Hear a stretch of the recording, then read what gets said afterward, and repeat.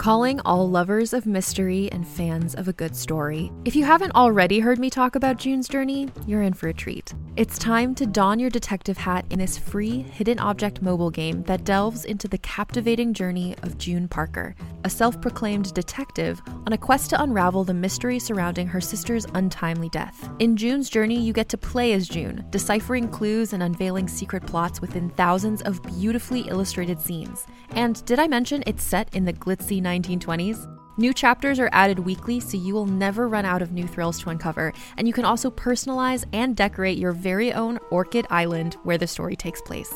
How sharp are your detective skills? Find out when you download June's Journey on your Android or iOS device, or play online via Facebook Games. Your detective journey awaits.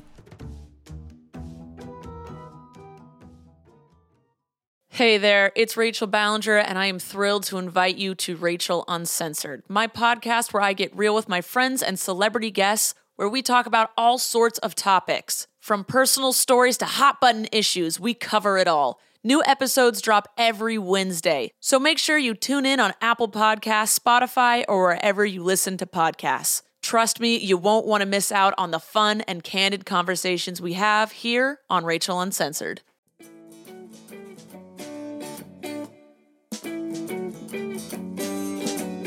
Good day, good people. This is Brad King, and you are listening to the Downtown Writers Jam podcast, which is part of the Solid Listen podcast network.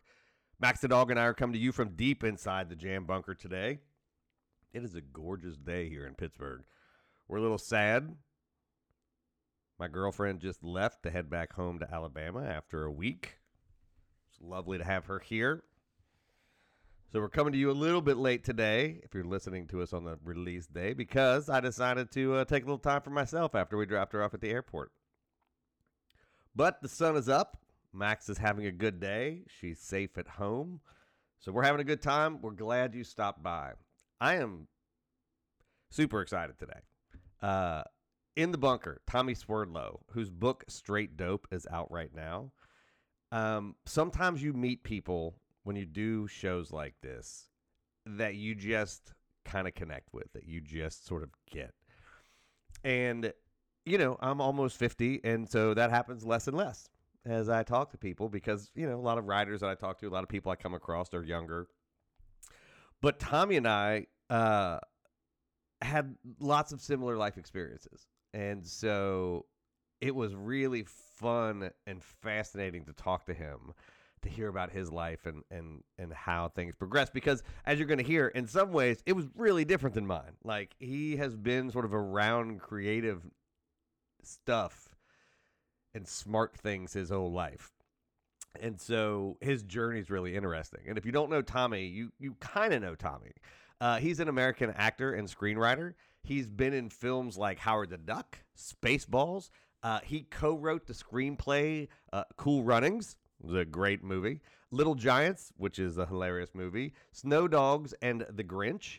And he made his directorial debut in 2017 with a feature called 1,000 Junkies, which if you go read about that and then listen to the show, you will understand that film. So I'm excited. I'm excited for you to hear it. I was really excited to do the interview. And as I sat down to edit it, this is the first interview where I had no edits. Literally what you hear was the entirety of our conversation. It's short. It's shorter than normal. I think we're about 55 minutes. But I think you're going to be entertained. Tommy's a cool dude, and his story is really interesting. And sometimes in a heartbreaking way, and sometimes in just one of those like, holy shit ways. So before we get to all of that, we got a little bit of business. So, you know, the Jam's out every Wednesday, and our video podcast is out on Mondays and Fridays. Couple things you could do to help us out. Tell your friends about us. That is the best way to spread the word about the Jam.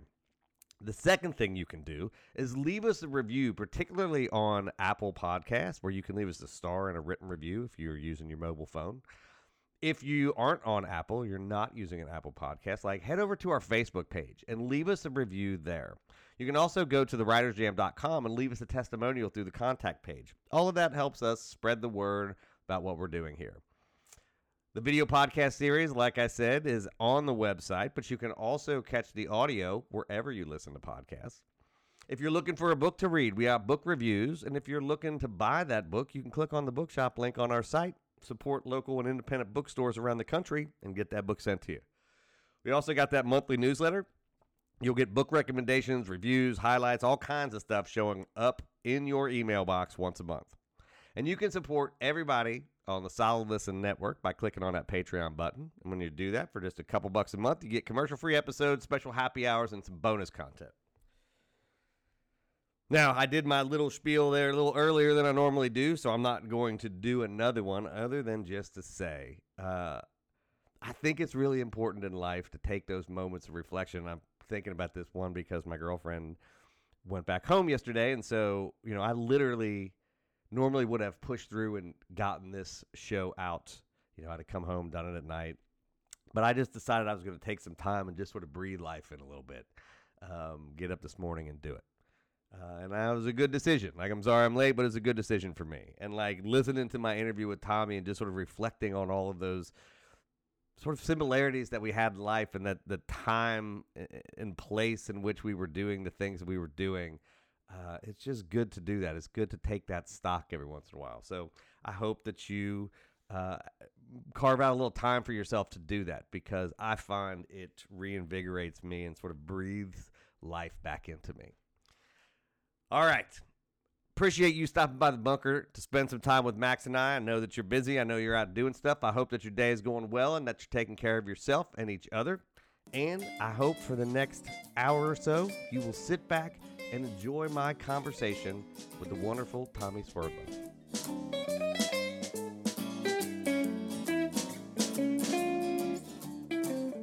What are you doing down in Mexico City? I just came. I'm on vacation. And I'm here meeting a friend of mine. How long are you there for? I'm here for another about 6 days, I'd say. Been here about 4 days. Have you ever been here? I have not. I've worked for a couple people that were from there, and they told me that it's a beautiful place. It's got a lot. I'm in a really cool neighborhood. It's it's very sophisticated.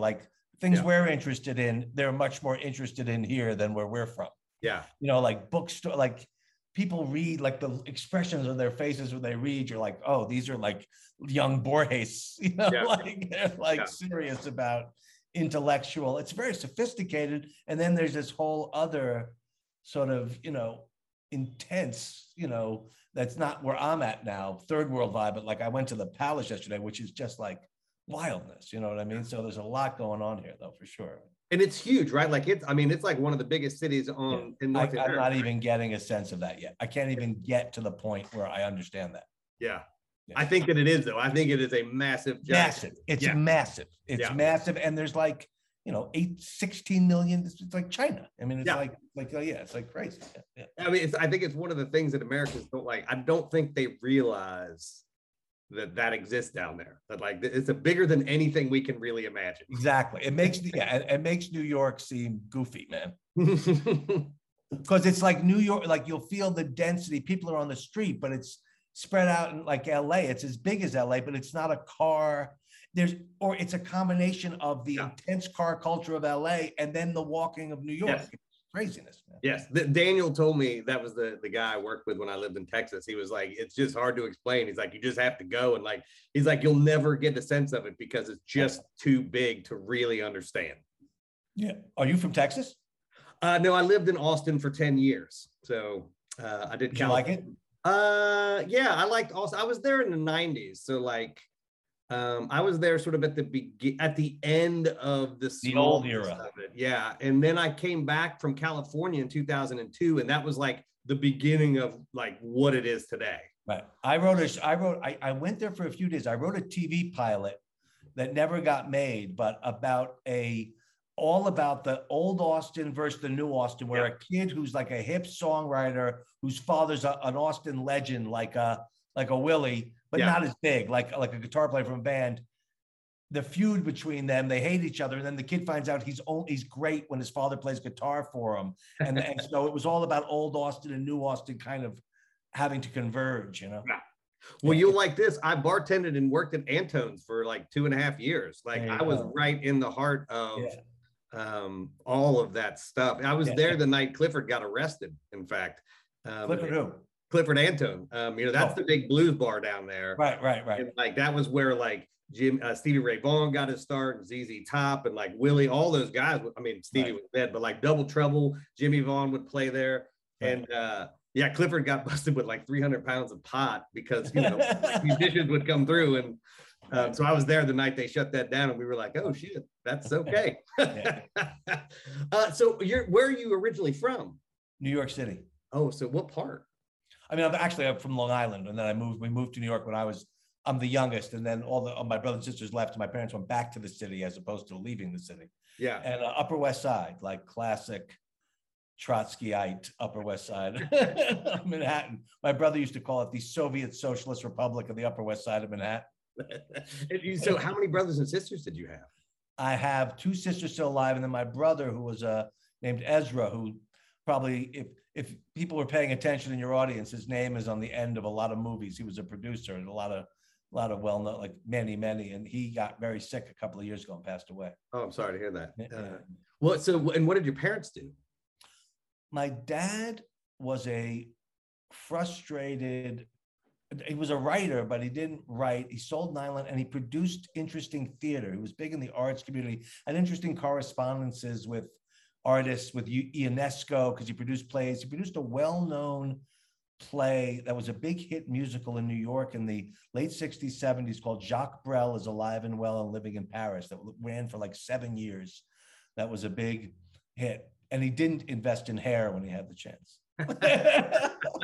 And my mother was a very interesting character too, was a red diaper baby raised by real communists and in socialists in this first socialist co-ops in the Bronx, then became a kind of well-known, not well-known, but a major peace activist when they were about the banning of nuclear testing, when that was a big issue in the early 60s. And she started a thing called Women's Strike for Peace with a couple of other women. And then it became a very big anti-Vietnam War organization. And then she went back to school, and feminism was such a young branch of study that because she had all this experience, they sort of made her a teacher right away, even though she was a student. So she sort of began teaching and getting her master's in feminism. And then she became the head of women's history at Sarah Lawrence. So she was like a major historian, major academic. My mom was, a very great creative writer, but a great editor and advisor to people. So interesting, and they were very sort of that intellectual, artistic, left-wing New York when that was, when people kind of, it wasn't as ironic, I think, in 1968. I interviewed Scott Stevens, who had written, he's written a bunch of stuff, Endless Love and all this stuff. And he was like the number 3 guy in the Illinois Socialist Party. When Endless Love told me that. Yeah. When he sold it. And it was like one of these really weird, he's like, well, now I have this political thing, but also I've just like hit it big. And like, his personal politics are very much in that sort of 60s socialism thing. Right. And I was telling you, I don't have any. My personal politics are like, politics is what happened instead of my childhood. I resent them. And so what did your brothers and sisters do? Like, what were you guys like as kids? Because that sounds like a fascinating childhood. None of us like, I think Jonathan Lethem has a very similar upbringing, and he writes about it a lot, I think. I haven't read that many books of his, but it's a big thing and a big influencing thing. And we went to rallies and stuff, but my mother was such an intense figure that I think no one could in good conscience sort of follow into her, because she was a difficult person along with being a powerful force in the world. So, my sister became a shrink, and my brother, that's not true. My brother was becoming a Hegelian scholar, a scholar of Hegel. Yeah. And he got a job from a friend of his who was from Hampshire College. They went as a location scout on the Woody Allen movie Stardust Memories in 1979. And he just went and became the location manager on Arthur to Tootsie to King of Comedy. And he never looked back. And he became a movie producer, like really making the movies. And he never, picked up a book again. I mean, he picked up books to read, right. But it just was a summer job turned into an entire life. And so he was actually following in Amy, that's my mother's name's footsteps.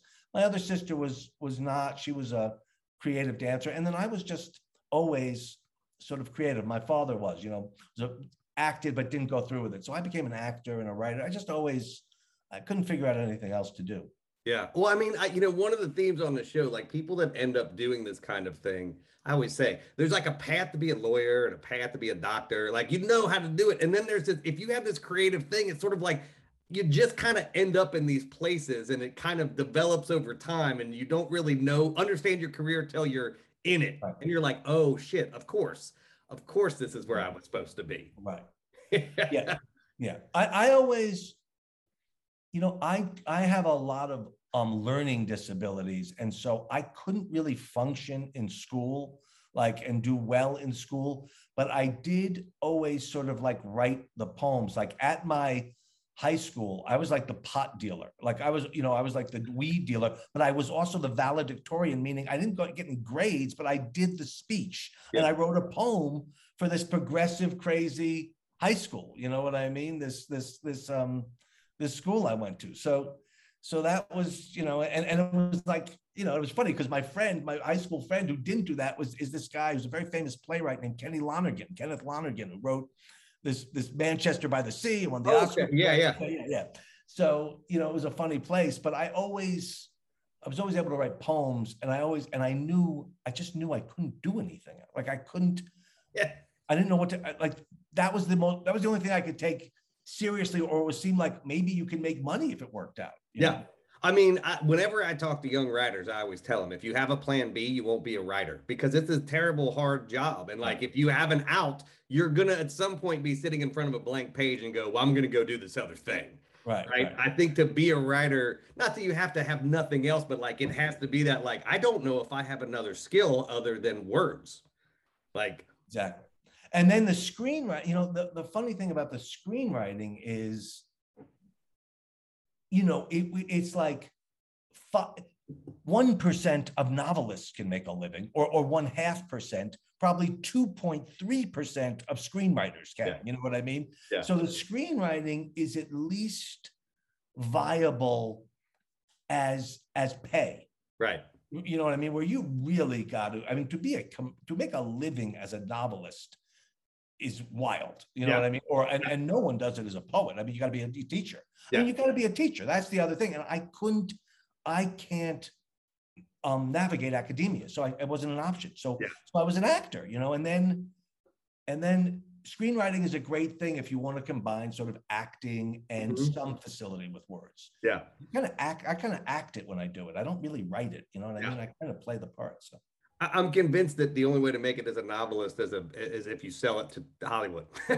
You got to sell the rights and hope that becomes a thing. It's interesting that you said that, though, about screenwriting. I was just having this discussion with a guest the other day. I've now interviewed 4, 5, 6 screenwriters. The guy who wrote The Jerk and the guy who wrote Young Doctors in Love.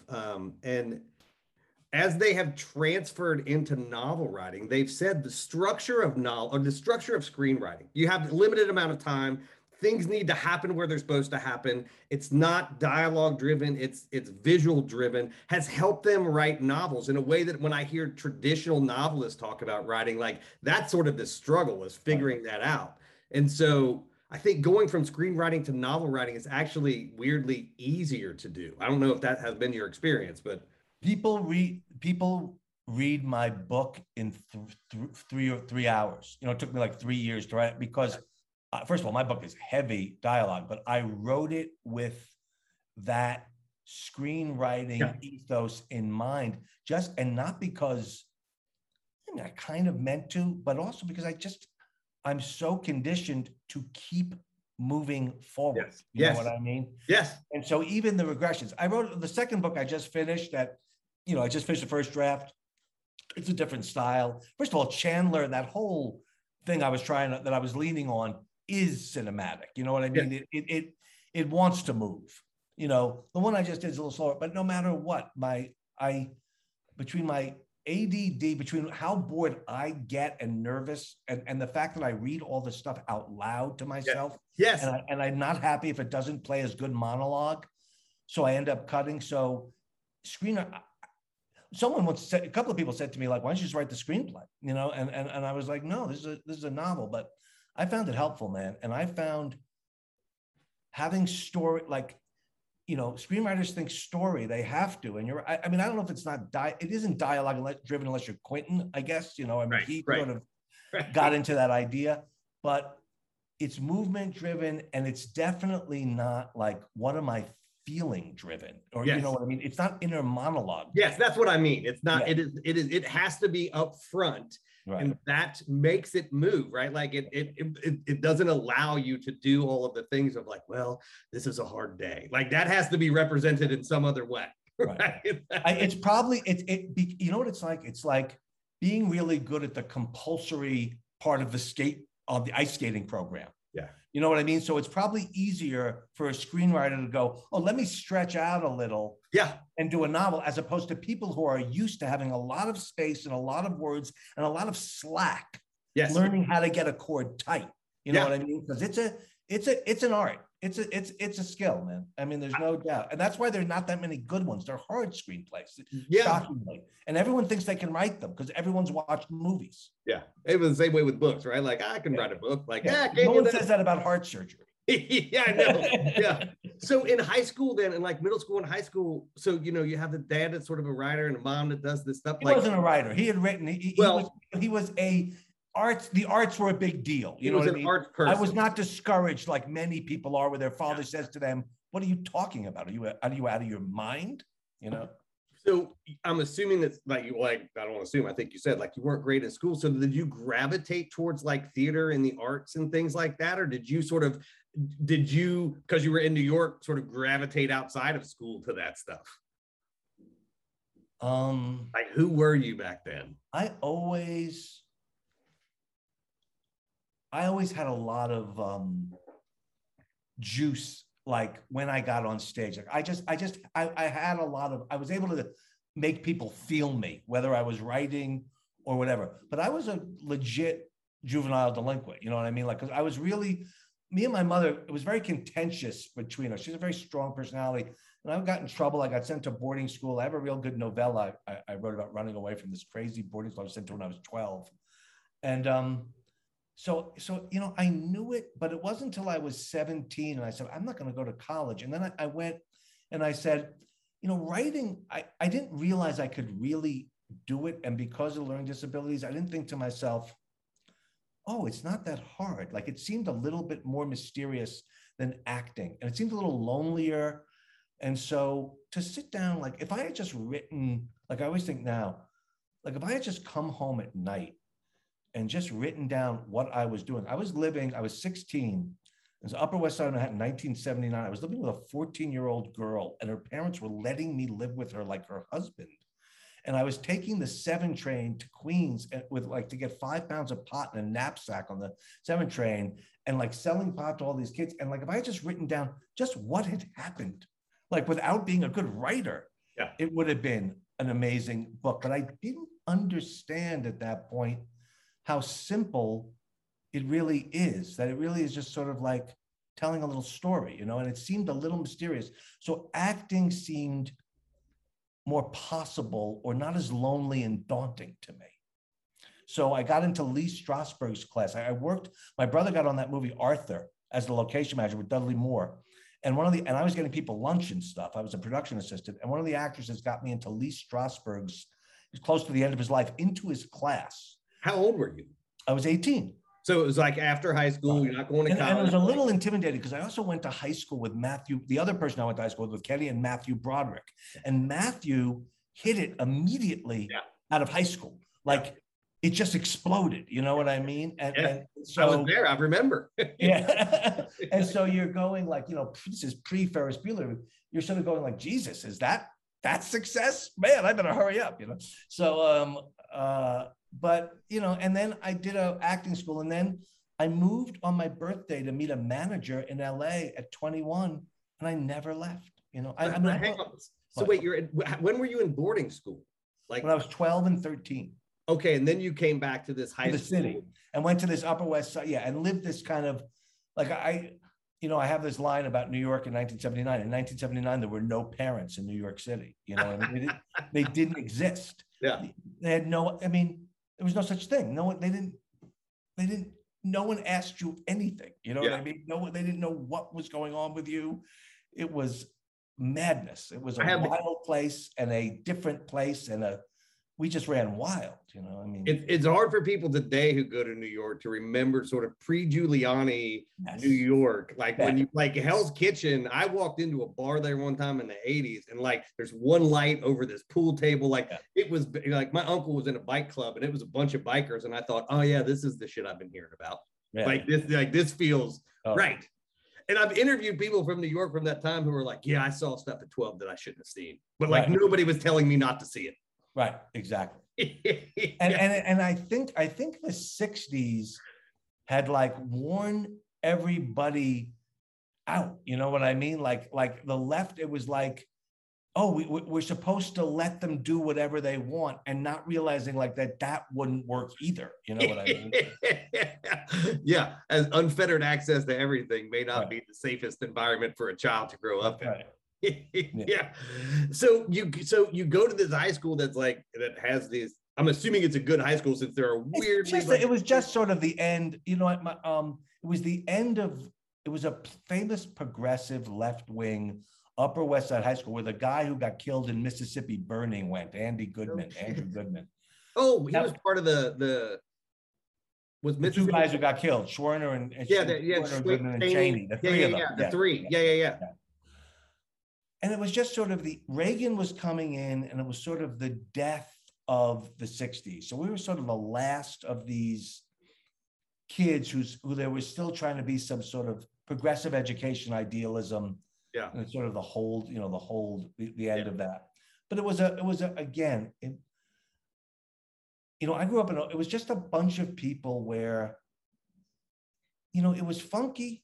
It was not fancy, and not everyone was incredibly rich. There were shrinks kids, but you got the feeling like no one ever would tell you couldn't do whatever the hell you want. Everybody's famous artists' kids and actors' kids, and it was just like, oh, you want to do that? Of course. I mean, we all felt like we could do whatever the hell we wanted. Like it was our right. That was I don't know if you call that elitism, but it was just a kind of creative carte blanche to invent or be how good or anything you could, and there was no discouragement for that. That was completely legitimate to say, I want to be an actor, where I'm sure there are families and places in this country where that's not, 100%. Were you doing any of that in school, or were you just being at the I was in a couple of plays at the end, you know what I mean? But I was always writing. I was always writing poetry, and I've always been writing. So we're going to take a break real quick, and then we're going to come back, and then we're going to get into that post high school, where it all goes. Right. Okay. As a podcast network, our first priority has always been audio and the stories we're able to share with you. But we also sell merch, and organizing that was made both possible and easy with Shopify. Shopify is the global commerce platform that helps you sell and grow at every stage of your business, from the launch your online shop stage all the way to the did we just hit 1 million orders stage. Whether you're selling scented soap or offering outdoor outfits, Shopify helps you sell everywhere. They have an all-in-one e-commerce platform and in-person POS system, so wherever and whatever you're selling, Shopify's got you covered. With the internet's best converting checkout, 36% better on average compared to other leading commerce platforms, Shopify helps you turn browsers into buyers. Shopify has allowed us to share something tangible with the podcast community we've built here, selling our beanies, sweatshirts, and mugs to fans of our shows without taking up too much time from all the other work we do to bring you even more great content. And it's not just us. Shopify powers 10% of all e-commerce in the US. Shopify is also the global force behind Allbirds, Rothy's, and Brooklinen, and millions of other entrepreneurs of every size across 175 countries. Because businesses that grow with Shopify. Sign up for a $1 per month trial period at shopify.com/realm, all lowercase. Go to shopify.com/REALM now to grow your business, no matter what stage you're in. Shopify.com/realm.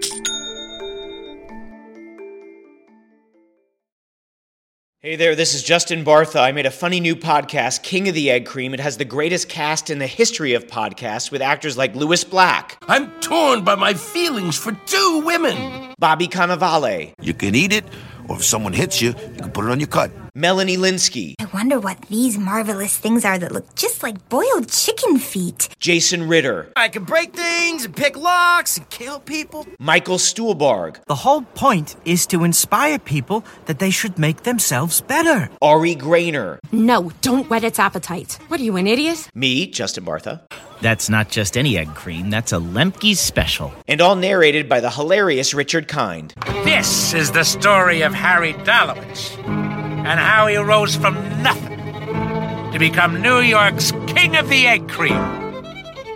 So if you like funny true stories, come listen to King of the Egg Cream, available wherever you get your podcasts. All right, so we left, and you were getting ready to finish up the school. College isn't on the books. You got a brother. So I just came out here, and I became. I mean, it all leads to kind of the book. You know what I mean? That's straight dope. Because I came out here, and you were 21, so you worked for a couple years in New York. And I worked at like Zabar's, and I went to this 2-year acting program, like the neighborhood playhouse. Was this the Lee Strasberg? No, I did that 1 year, and then I went and did this 2-year acting program. Came out here. Woman wanted to represent me as a manager. I got an agent, and I started to act. You know what I mean? And how did you get an agent? Like right when you moved out there? Was it just I had connection. I mean, I knew people, and I was again, it was like I just came from not privilege, but like a kid I went to high schools with, older brother, ended up being my agent. I was just around the right Jews. I would say it. You were in the milieu. Like if you live a creative life, you're going to be around people whose lives. And I was good enough. I was young, and I had a lot of vibrancy, and I mean, I was worth taking a shot on. So, and I started to work. You know what I mean? But what happened was, interestingly, I got cast in lead movies that kept getting. Like the money would fall through. They get canceled last minute, and I would have to audition against like Downey, Robert, and beat him in like 8 auditions, and beat out Tim Robbins, and beat out like all these people. Now we all have been watching for 40 years. You know what I mean? And then the movie would fall through, and then I got another one. But I kept working. I did this Vietnam movie called Hamburger Hill. Yeah. I was one of the stars in, with Cheadle and Steven Weber and Dylan McDermott and all these people. And then on Hamburger Hill, something interesting happened, which was, I started to write a book during it on the long drives back, longhand, which for me is difficult. And I wrote a novel in this kind of 0600 hours, like a journal of the shoot. And I typed it up, but I didn't see it through for whatever reason. And then I was sort of married for the first time for a brief period of time to an actress. And then I met my second wife. And then we started to, and then drugs just took my life over. I just started, like all my friends in New York City, I grew up with a lot of kids who'd all become heroin addicts and either died or gotten clean, or there was trouble with it. And I got strung out, and acting, I was starting to sour on acting. The interesting thing about acting is how intensely identified you have to be with your face in a certain way. And I just was more interested. I always ended up writing my own dialogue when I got parts a lot too. I just realized writing was always more interesting to me. But you had like 4 or 5 years where, like, I mean, outside of the movies that fell through. 83, 84, 85, 86, 87, 88. I was in Child's Play in 88, that classic horror movie. I'm one of the cops. So yeah, 5 years of really doing and Hamburger Hill was a big, like, I literally just watched that the other day. It was one of those 3 Vietnam movies of the 3 Vietnam movies. And that one was the one that was, for me anyway, like that one, that to me was the most brutal of them. Like the end of that movie is like it's just unrelenting. It's an unrelenting movie. And the guy the director is interested, you know, had an identification, but the guy who shot it was this guy who ended up directing, I think, the Rambo movies. Oh, really? Peter McDonald. And they just really shot the shit out of that. And we were in the Philippines, like they were burning like 800 tires a day to get that smoke, doing things you could do nowhere else in the world. Well, I'm sure. And for that last up the hill, like going up the hill. Yeah. It was intense to do, even to act it. Oh, I'm sure. Right. So, and then I started writing poetry. And then there were a couple of years in LA where they had this poetry reading with Stars started to do. And I got kind of really, like, I was sort of like, finish that. I would end that reading. And I kind of got a poetry, not really a following, but I had the in. And I got tight with, this woman, Wanda Coleman, who's a big poet, was on Black Sparrow, tried to get me a book. And I couldn't really see it through. I was living in this weekly room and I was I'd stopped acting I was strung out writing poetry. You know, I always say I gave up acting to become a junkie poet because there's so much money in it. And Jim Carrey, you followed the Jim Carroll role of, And then I wrote a play. I wrote a play with a kid I had been in a theater company with. And I wrote a play and we were going to do it. And he wanted a friend of his to direct it. And he got this kid, Michael Goldberg, who he'd gone to graduate school in Michigan with, to direct it. And he read the play and said, "This is a good play." He said, "This is good. Why don't you make it a real play?" And I said, "What do you mean by that, man?" What the hell does that mean? That's a backhanded compliment. And he showed me, he said, "Well, you got this and this should happen. And you need this conflict and it should be about this." And we became writing partners. And I never wrote anything again without him until he died. You know, he got brain cancer. You know, whatever, 10 years later, maybe 11. And then I was living in this weekly room, writing poetry, strung out. I wrote this screenplay about my family that got us an agent. And then we got it Cool Runnings, and we wrote Cool Runnings, you know, this Jamaican bobsled movie, and it became a hit, you know. Yeah, loved it. Yeah. So and to this day, I mean, it's insane, the love that movie, I mean, I can do anything. I will have to do something really radical to not have people go, "I don't care about anything else. I care about Cool Runnings." Man. Yeah. I mean, and it was the first thing, we didn't even like it. We were like, "What is this dumb shit?" You know, we didn't even saw the movie. We were like, "This is ridiculous." So, but people, I mean, it's a feel-good movie. It is. It totally is. And I like it. Everybody watched that. I mean, that was back when everybody watched the Olympics. So you also remember seeing the actual thing, right, and like worried that all those guys were dead. Right. Like when it flipped over, like, holy shit, what are they doing? Like, this is crazy. Right. So there was really, so when you stop acting in like 88, 87, 88, somewhere around there, you don't decide to stop acting, you just kind of stop acting. You know, in retrospect, it was an absurd, it was all about being high on heroin. Just took over my life. I mean, it's just not, I wasn't able to keep it at bay. And I was mixed about acting, and I had these kind of I was also ridiculously impatient. I didn't understand life. I'm 26 years old, and I'm like, why aren't I a star yet? I mean, it's absurd. You know what I mean? I mean, when I think about it now, I just think, are you crazy? Like, what were you thinking? You were never stopped working. You never had to have another job. You were really, you know, and people don't get good at it till their 30s anyway. I mean, it was just dumb. I was just, and I had no one to sort of tell me, but really, maybe I'm a writer, but more than anything, I was just strung out, you know? And so I didn't want to go to auditions.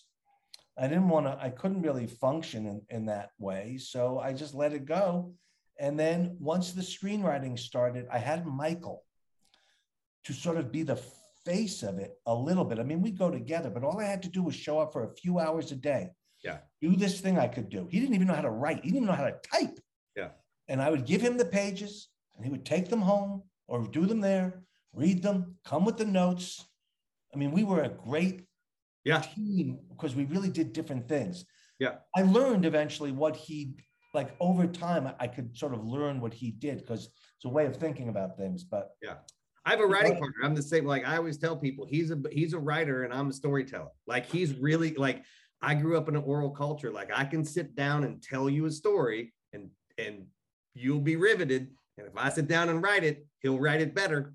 And like, and they're like, we just have this thing that like we're able to work together, and those like so I get it. Like, but I also like the reason I asked about the acting, because there is this. I think if you're not prepared for that kind of success, and I had it on a very small scale. I was at Wired during the boom, so I was writing for millions of people. I come from this small town, like I didn't really know people who were successful, and I fucking melted down. I mean, I ran as far away from that as I could after a few years because I was going to drink myself to death. The idea of that many eyes and that much everything coming at you is just, like, so I didn't know. I was like, was that a thing that you think you consciously experienced, or was it like just something else? Like, was it just the lifestyle and being young? No, it was. I know what you're talking about. I can relate to it. I mean, it's funny. I was, I was just talking to my friend who I'm here with, and they were telling me about, this shrink that they're a therapist. There's this shrink Winnicott who says, the artist thing is to this intense sort of conflict between exposing yourself and wanting to hide. Yeah. You know what I mean? Yeah. And which part gets the upper hand, so I can relate to what you're talking about. I have a conflicted relationship to ambition and stuff, and I always, when my success, first of all, it's hard for me to relate to when you've been an actor. Screenwriting success is great and it's fulfilling, but it's so not about people recognizing you. Yes. So it's a different thing. Even directing, your place in the industry is all juicy. There's a lot of juice coming at you there, but it's not like you're talking about where people are reading you, where you've got a relationship to the public. Yeah. What you've done is you've infiltrated, or as our agent once said to me, he said, show business is a big joke. Now you're in on it. You know what I mean? Yeah. And so we were in on the showbiz joke, but it was not being a star or having the public have any relationship to you. So that wasn't hard. Yeah. But it is weird. And it's, when you're hurting, when you're living a kind of secret, crazy, self-destructive life at that same time, that juxtaposition, that crazy duality between sort of like being in an office in DreamWorks and meeting with Spielberg and Jeffrey Katzenberg, and then driving down to the Pep Boys corner to cop. Yeah. I knew it was interesting. That's how I knew the book. Eventually I'd get to stuff like that and combine those worlds in the book, even though it took me a long time, because I knew there was something there. I mean, the most famous person to do it is Jerry Stahl with his memoir. Permanent Midnight. Yeah. That's the only movie I've ever walked out of. It was not a good movie. Jerry was not happy with it either. He's in the movie I made, that movie 1,000 Junkies. Oh, really? He does a cameo, yeah. I didn't walk out because it was bad. I walked out. I mean, it was not a great movie. Right. It's like, how do you make that a great movie? Like, it's hard. But it was so hard. It was like you're just watching this destruction of this person. And someone who's a writer, I'm like, I can't fucking sit through 2 hours. Leaving Las Vegas was even. Oh yeah, that's the other one. Yeah, that's the. But I knew that, especially if you drink. Especially if you drink. Yeah, but I knew Permanent Midnight was real. Like, Leaving Las Vegas is not like, it was not a biography of somebody. Permanent Midnight is real. Yeah, and so I was watching that, was like, nope, big no on this. Well, if there are any big Jerry Stahl fans in your audience, he wrote me an email going, I picked up your book. First paragraph's great. Nathaniel West would be proud of you. So I at least have the first paragraph. So now, how did you meet your writing partner? How did you meet Michael? I told you I wrote a play, and my partner simply had was going to direct it, and then he said, more than direct it, I'm going to dramaturge it, and then we just realized we had a relationship as writers, and we wrote a screenplay together. And then we just wrote for 10 years together, So he was somebody in the sphere that you were in, that somebody was like, oh, hey, I showed this to my friend. He was brought in to direct a 2-man play I wrote. The first thing I ever wrote, right? Yeah. That's crazy. And so what was the writing partnership? I'm always fascinated by what, because it went on for what? You said a decade? It would have went on, yeah. I was a generator of material, and I mined ore and he cut jewels. You know what I mean? I do. Yeah. And he had a feeling for story where he understood theater and story, and he understood the movement of story, which I understand now and I think of intensely. But back then I'd be like, Michael, stop. I just want this guy to say this. This is fun. Like, listen to this great line or what this guy says, you know?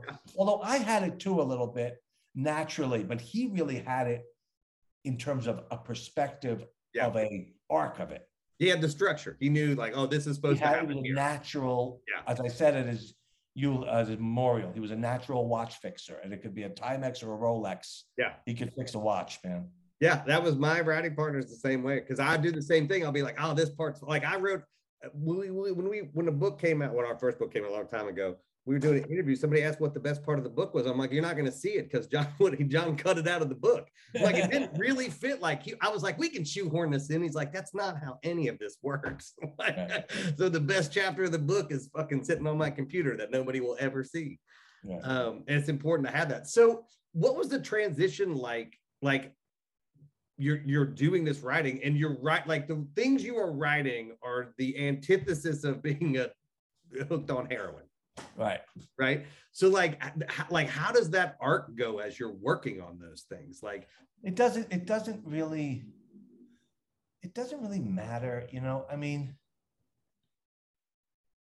first of all, it's not like when you do it, like when you're strung out long enough, you're basically buying oxygen or water, you know what I mean? You're not, and you're getting, and the real joy of it, like I've said this before, I think I did some interview with whatever that other one's called, not Wired, but that crazy site that, you know, anyway, it's what heroin's amazing about heroin is it provides an amazing structure for your life.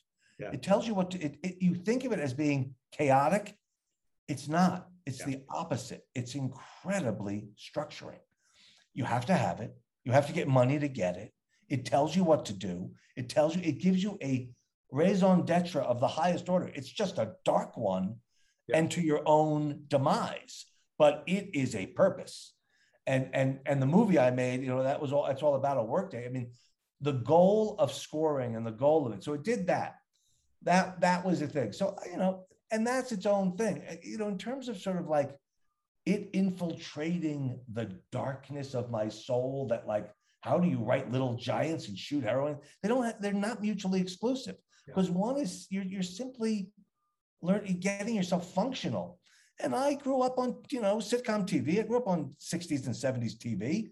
I have my own sort of simplicity and dyslexic problems with fancy language. You know, I come from a lot of intellectuals, but I'm not a fancy person. And I just had a feeling for being able to write sort of authentic, accessible dialogue. You know, I could handle that stuff. I got it, you know, and I didn't think of it as cheesy. I just thought of it as, you know, it wasn't dark. You couldn't do everything, but the feelings were authentic. Yeah. And there's a skill to doing that stuff well, you know what I mean? 100% there is. Yeah. I always, like, anytime I talk to writers, like, I always tell folks, like, every professional writer has a skill. Like, I'm one of those people that privilege this over that. I'm like, writing's hard, and whatever you're doing is a skill and a craft. I only asked, my uncle was a heroin addict, and he started a bike club. And so I watched his life and some of the, and I wrote about him, and I've done a bunch of stuff. And what you say, like, that is maybe one of the most interesting descriptions of it, because he had a very regimented life, even though, you know, he was a veteran and was in a bike club. But they also raised money for like children's hospitals. Like, there's a hospital wing named after them, and like, but that money came from places that people just didn't ask about, right? And like when it all fell apart, and my partner got sick and couldn't work anymore, got brain cancer.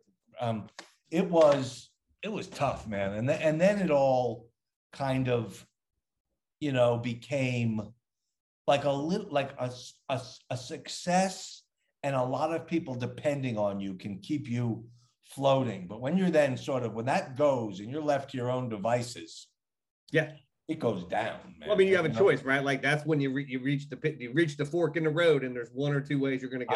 I couldn't do anything. The fork was reached for me. I got really sick in 2007 and had to have open heart surgery. I got this thing called endocarditis, and and then I had a bleeding ulcer that they perforated trying to stop, and I was in the hospital 66 days. I almost died, and that's what it took. Like I went to rehab after rehab. I went to none of that. It made no impact on me. Yeah, I was just unwilling to suffer and unwilling to stop until God was just like, "You're off. You're out. Forget it. You're off the table. You're out of the game." Like I'm yanking you off the board. You're off the field. I laugh. I was in and out of rehab and things most of my life, and it wasn't until I found a good cognitive behavioral therapist, and she was like, "Yeah, rehab will help you quit, but there's underlying shit that you got to deal with, and until you do that, you're going to be hanging on white knuckling." I've been 10 years sober, and she was like, "How do you feel?" I'm like, "I still feel like I'm hanging on the side of the cliff." And she's like, "Yeah, you haven't fixed anything." Right, and like that is so like it is absolutely. It's just an interesting phenomenon. It's like, again, like I went through it about 14 levels below you in terms of like our careers and stuff. But I'm like, oh yeah, like there is just this thing. But it's the same exact thing. Yeah. I mean, there's no difference Yeah. between the substance or the success. And you're doing another creative thing that sort of is structured, but isn't. It's difficult terrain. Yeah. And so I just, so after, so you have the partner. So is 1,000 Junkies the first thing that you write by the first? No, I got a bunch of stuff. But what happened was this, is that the first one you wrote by yourself? Is that the first one? It was the first. I wrote a lot of stuff by myself after Michael, and none of it got made, but I got a bunch of jobs, and I was able to do it, and I was writing short stories and stuff. 1,000 Junkies was a big deal. Because I in 2007, I'd gotten sick. Then I was on methadone for 4 years. And I got off the methadone and it was difficult. And I was really clean. And I was getting occasional jobs and stuff. But that was when I said, oh, I'm going to direct this movie. And I raised the money and I kind of manifested, like I became the adult. Like there's something about screen, like where people, the studio's the parent, and you're the creative bratty child as the screenwriter. Right. And they're trying to get you to behave and do the right thing. And you're trying to be the creative child for them, but they're the parent. And on 1,000 Junkies, I was the director. I was the producer with some other guys. I was raising the money. I was the parent. There was no one above me. There was no one making sure this was going to happen. I was answering to nobody. And that changed my life. Like to actually become an adult on the adult side of that, and see that through. And it took years and raising the money, but that changed my life because it forced me, and also I was able to take me and my friend TJ, who I wrote it with, who's in it, who's amazing. And this other kid, Blake, who one of the kids OD'd after the movie and died, one of the 3 actors, who was a child star, was in a movie called Shiloh that a lot of people know, a Disney movie. But it changed everything because first of all, I was able to take this. It was like a hero's journey to the dark. Alchemy. I took this lead and made it into gold, this terrible thing that had fucked our lives up, and we made something positive out of it. And then we just did it. Like I got this movie done and went to Tribeca. It's on Amazon. Because it really is like being hired to write is hard, and you got to be good at it. But they're paying you, they're writing you checks. This other thing was psychically exhausting. So I did that. And can I ask, was that the first time that you felt like, because you had talked about it like earlier in the interview when you were like, well, if I'd have written all this stuff down, this would have been an amazing, the stuff that I was doing. Right. Was this the time that you were like, that it's everything, the acting, the writing, all of it sort of came together and you're like, this is the story. Like this is for me. And my friend TJ and I, we said these drug movies, they're these hip, slick, and cool. Let's make a movie with no drugs in it, about getting how desperate it is to try to get them, and just be as pathetic as we really are, and be the least cool people ever.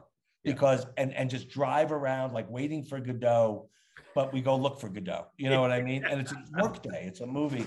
So it was just it just changed everything because, and I was directing. I mean, it was the ownership thing. It was just simply, and not taking no for an answer, and getting an editor and sitting in the editing room and just seeing it through, and the novel was the same way. I have a friend, David Ritz.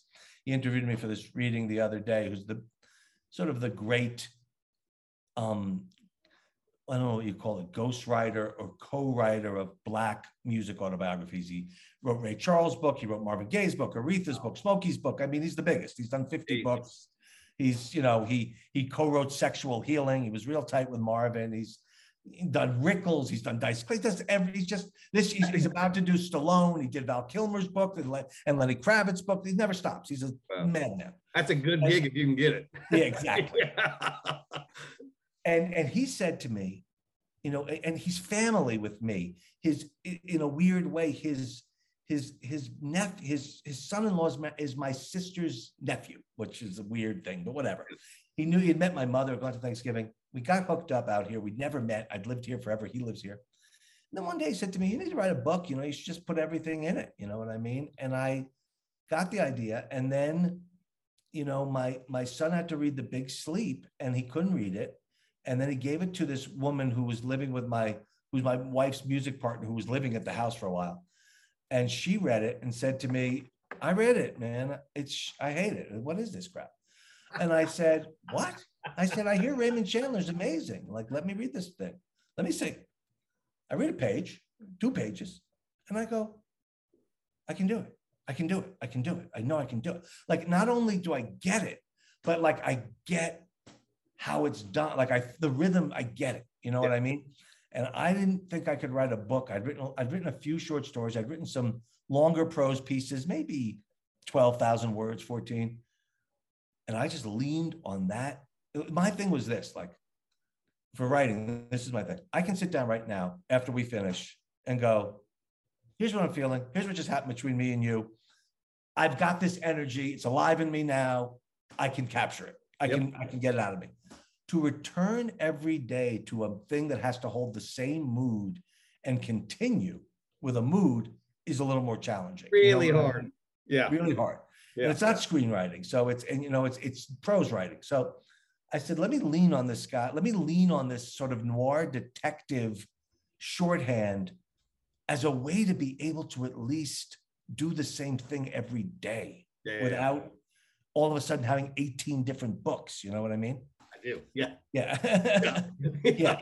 And so it got me through. And I said, and I'm not going to write about, I don't know anything about this. I'm going to write about all the things I know about. Yeah. Heroin addiction, recovery, and screenwriting. I'm not going to make shit up because I don't make shit up, because that's not my way. But I'll weaponize it with this Chandler noir 40s kind of LA shorthand. I know LA. I'll make LA the star with everything else.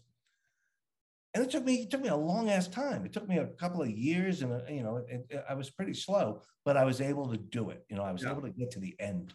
Well, the book is straight dope, right? And that it's out. But so as I look at like the film and the book, again, they're companion pieces. What's that? They're kind of companion pieces. Yeah, well, they're in the world, right? Like at the end of the day, I think writers, at least, I only know people that write book. I mean, I have friends that do all stuff, but most of the people I know are book or magazine folk. You get in that world, and as soon as when you're in the place you should be writing, because the stories are there. Like you sort of understand this place that is only in your head, right? Is that sort of how you felt as you were doing that? Like, oh yeah, this is me. This is the voice. This is the stories. These are the things. Yeah, that's basically right. You know what I mean? I was just sort of like, as you said about storytelling, I was on the porch in my head telling myself the story, Yeah. And it's such a powerful place. And like, not every writer you can tell as a writer when somebody's not writing from their porch, right? Like as a professional writer, you read it and you're like, that was a job. Right. Exactly. I interviewed a guy named Michael Elias. I don't know if you know Michael. I know that name. He was the guy who wrote The Jerk. He did stuff with Steve Martin, and after all, he'd been a comedy guy, and then he wrote this book called You Can Go Home Now, which is set in LA, and it's a detective. And I sent him a note after. I'm like, oh my God, I fucking hate you. Like the comedy he wrote was great. The movie shit that he wrote was great. And then it is like what you just said. Like he knew structure, but also LA was his thing. And he had the question or the thing he wanted to explore. And it just exploded off the page. And like, it was so amazing to me. And I'm super excited to pick up your book because one, this sounds like I'm gonna understand it, but two, I love that kind of noir LA stuff. Like that just sort of speaks to me, even though I hate LA and I'm more of a New York guy. Yeah. So is the plan then to keep doing novels? Is that like, Well, I have this kind of crazy screenwriting gig that's like a lot of my friends say, we have the best gig in the writing gig of all time, which was not the case. I was in bad shape a few years ago, but I have a friend who I did Cool Runnings with, who was the executive producer and worked for this woman, Dawn Steele, at that point. And he has become sort of the animation king of now that the guy from Pixar is gone. He does he's got a company called Illumination that does the Minions. Mm-hmm. Oh, so he started those, and we tried to do a couple of things. We're close friends, always have been, but he ran into trouble on The Grinch that came out a couple of years ago. And I kind of, came in, they had 20 writers, and I know how to do Dr. Seuss. I can just write him. I understand them. I can write those rhyming couplets forever. And I was able to be very helpful, you know what I mean? And kind of save on that particular one. And I had just come off the Junkie movie, and I'd been in the editing room, and I was just able to help this movie. And between me and him and a woman named Latifah and the director, Scott Moser, we were able to get the thing to function, and they were in trouble. And so I kind of work for Chris now. I just worked on Puss in Boots 2. It doesn't have a lot of my stuff in it because another director took over. I'm going to write I'm doing a one live action thing, but I'm going to try to write the donkey. A big part of Straight Dope is my relationship to Jeffrey Katzenberg in the book, because I'm going to have to go pitch for him. And I was the first writer on Shrek, me and Michael were. And we didn't do anything. We didn't write any dialogue. There's nothing in that movie we wrote, but it was a book about a little ogre. The ogre. It's a 6-page book, and there's a donkey on one page. And I said, this should be a buddy movie between this donkey and I said, Midnight Cowboy is the movie I want to base it on. And that stuck. So that was the great contribution. That's a big plot point. Big one. I mean, big one. I think I'm like, and it doesn't work anyway. So I'm going to get a chance to write the donkey origin story now. So I work for Chris as a full-time employee, and I'm able to, if I get my work done, write prose on the side a little bit. You know what I mean? So I just finished my second book, which is very different than this book. It's a unidealized, very kinky, dirty romance where I'm having this kind of crazy, kinky texting with this girl, and I have a toothache, and I accidentally send this insane, ranting, dommed out text to my dentist, who's an Armenian woman and a Trump supporter. And hilarity ensues. And it turns into a romance between me and her because she turns out to be not who I thought she was. So and that's a whole other style. And that's a very different thing than the world you were in. But so I like the novel form. I like the long form, and I do it a certain way. It's poetic. I have my style with it, kind of like where the screenwriting and the poetry sort of intersect. Yeah. And I like it. I enjoy it. And most of all, I want to make another movie. But to go out, making a movie is like, like herding cats, as they say, or whatever that expression is. Yeah. Sitting in a room by yourself with a computer is a lot easier, man. A lot easier. It is. Unfortunately, getting people to read a book and getting people to watch a movie are also very different. You know what I mean? Watching movies is easier, even accidentally, without us doing great promotion on our movie. People end up seeing it on Amazon, and it'll be a hell of a thing to get a bunch of people to read this book, just because of the subject matter and stuff. So they're all challenging. Well, listen, this has been, well, I've been looking forward to this interview since we set this up because one, there is a kindred to just the life story that we have, but two, it's fascinating. Your life is fascinating and what you've done. And I love writers that write in lots of different genres and lots of different places. Like that to me is like the ultimate. I can do one thing. I can write nonfiction. So when I talk to people who are doing lots of different stuff, like, I don't know if lay people know, but like, that's a fucking real skill that takes a lot of time and craft and talent to do. So I also was just really interested to hear your story. Yeah. Right. Straight Dope out now. You can get it anywhere, right? Yeah, on Amazon. Yeah. And Starkhouse Press. Yeah, Starkhouse Press. I'm gonna go get it now. I can already tell this. I'm gonna devour this thing in about. It's for challenged people. If Faulkner. If you do a page every 3 hours of Faulkner, you'll love this book. It's going to be great then. It's going to be great. Well, you have a good time down there, and I hope we can talk again soon. Okay. Thanks, man.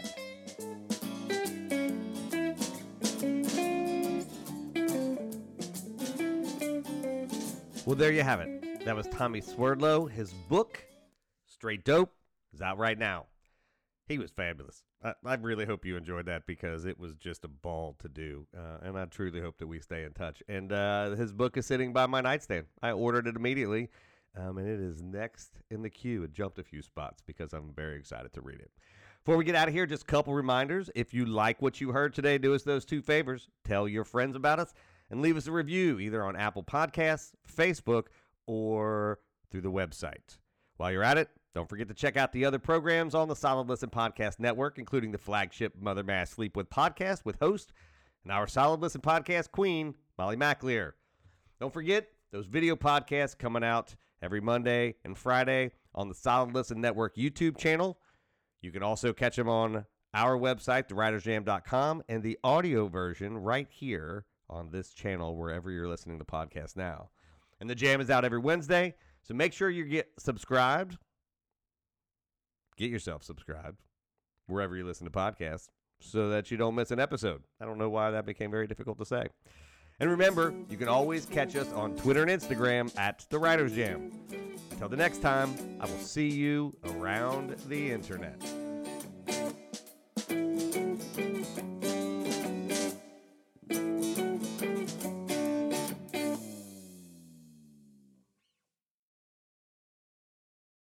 Hey there, it's Rachel Ballinger, and I am extremely excited to invite you to Rachel Uncensored. It's my podcast where I sit down and get real with my friends and celebrity guests, where we talk about all sorts of topics. And sometimes we might be under the influence when we do so. We cover things from personal stories to hot-button issues. And it's the only place on the internet you can find an uncensored version of me. It's a side of me that you might not have seen before because it's not the most family or brand friendly. But don't worry, I'm still sort of slightly a decent human being. If you're intrigued, then make sure you check it out. New episodes drop every Wednesday. You can find it on Apple Podcasts, Spotify, or wherever you listen to podcasts. Trust me, you won't want to miss out on the fun and candid conversations we have here on Rachel Uncensored.